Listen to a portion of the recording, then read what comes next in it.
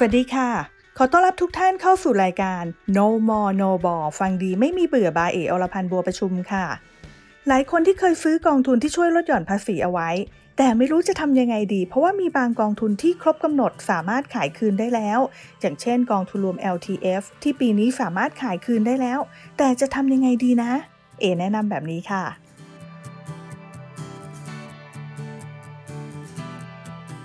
ถ้าหากเรายังไม่มีความจำเป็นต้องใช้เงินก้อนนี้แนะนำว่ายังสามารถถือลงทุนต่อเนื่องได้ค่ะเพราะว่าจะทำให้การลงทุนของเราเนี่ยยังต่อเนื่องไปในอนาคตมูลค่าก็ยังสามารถเติบโตได้แต่ถ้าเกิดว่าปัจจุบันเราบอกว่าเรามีการลงทุนในกองทุนรวม RMF หรือว่า SSF ด้วยแต่ยังไม่เต็มสิทธิ์นะแต่ว่าเราอยากจะลงทุนให้เต็มสิทธิ์แต่ว่าเงินเราไม่พอนะคะซึ่งการที่เราจะลงทุนเต็มสิทธิ์นั้นเนี่ยเรามีความยากลำบากเพราะว่าต้องใช้เงินลงทุนเยอะก็สามารถขายคืนกองทุนรวม LTF ที่ครบกำหนดแล้วนะคะจะต้องบอกว่าครบกำหนดแล้วแบบมีกำไรด้วยนะคะมาลงทุนในกองทุนรวม RMF หรือว่า SSF เพิ่มเติมเพื่อให้ได้รับสิทธิประโยชน์ทางภาษีเพิ่มเติมได้ค่ะหรือถ้าเราบอกว่าเรามีความจำเป็นต้องใช้เงินการขายคืนหน่วยลงทุน LTF ที่ครบกำหนดแล้วและไม่ขาดทุนเนี่ยก็ถือว่าเป็นทางเลือกที่สามารถทำได้เช่นกันส่วนใครที่ลงทุนในกองทุนรวม SSF ตั้งแต่ปี 2563 ที่ลงทุนไว้แล้วก็ยังคงต้องถือต่อไป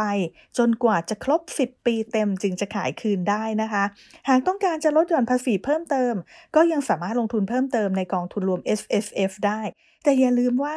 SSF นับครบกำหนดแบบวันชนวันดังนั้นลงทุนเพิ่มวันไหนก็ต้องนับหนึ่งใหม่ไปอีก 10 ปีไม่สามารถขายคืนพร้อมๆกับก้อนเดิมได้นะคะส่วนกองทุนรวม RMF นั้นหากยังไม่เกษียณอายุแม้ว่าเราจะอายุครบ 55 ปีบริบูรณ์แล้ว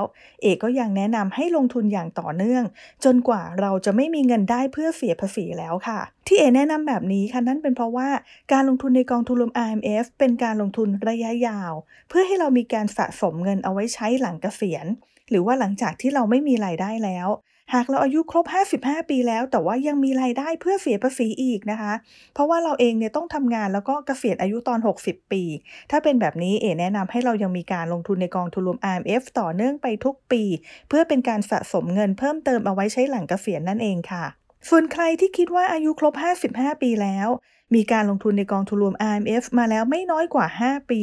และนับจากการลงทุนครั้งแรกแล้วก็ไม่น้อยกว่า 5 ปีด้วย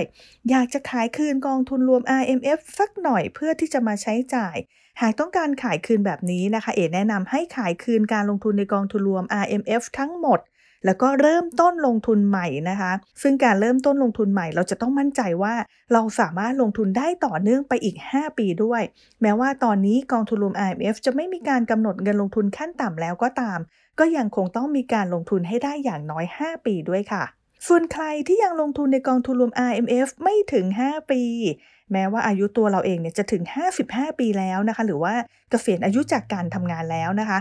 ก็ยังแนะนำให้ลงทุนต่อไปค่ะเพื่อให้เรามีการลงทุนอย่างน้อย 5 ปี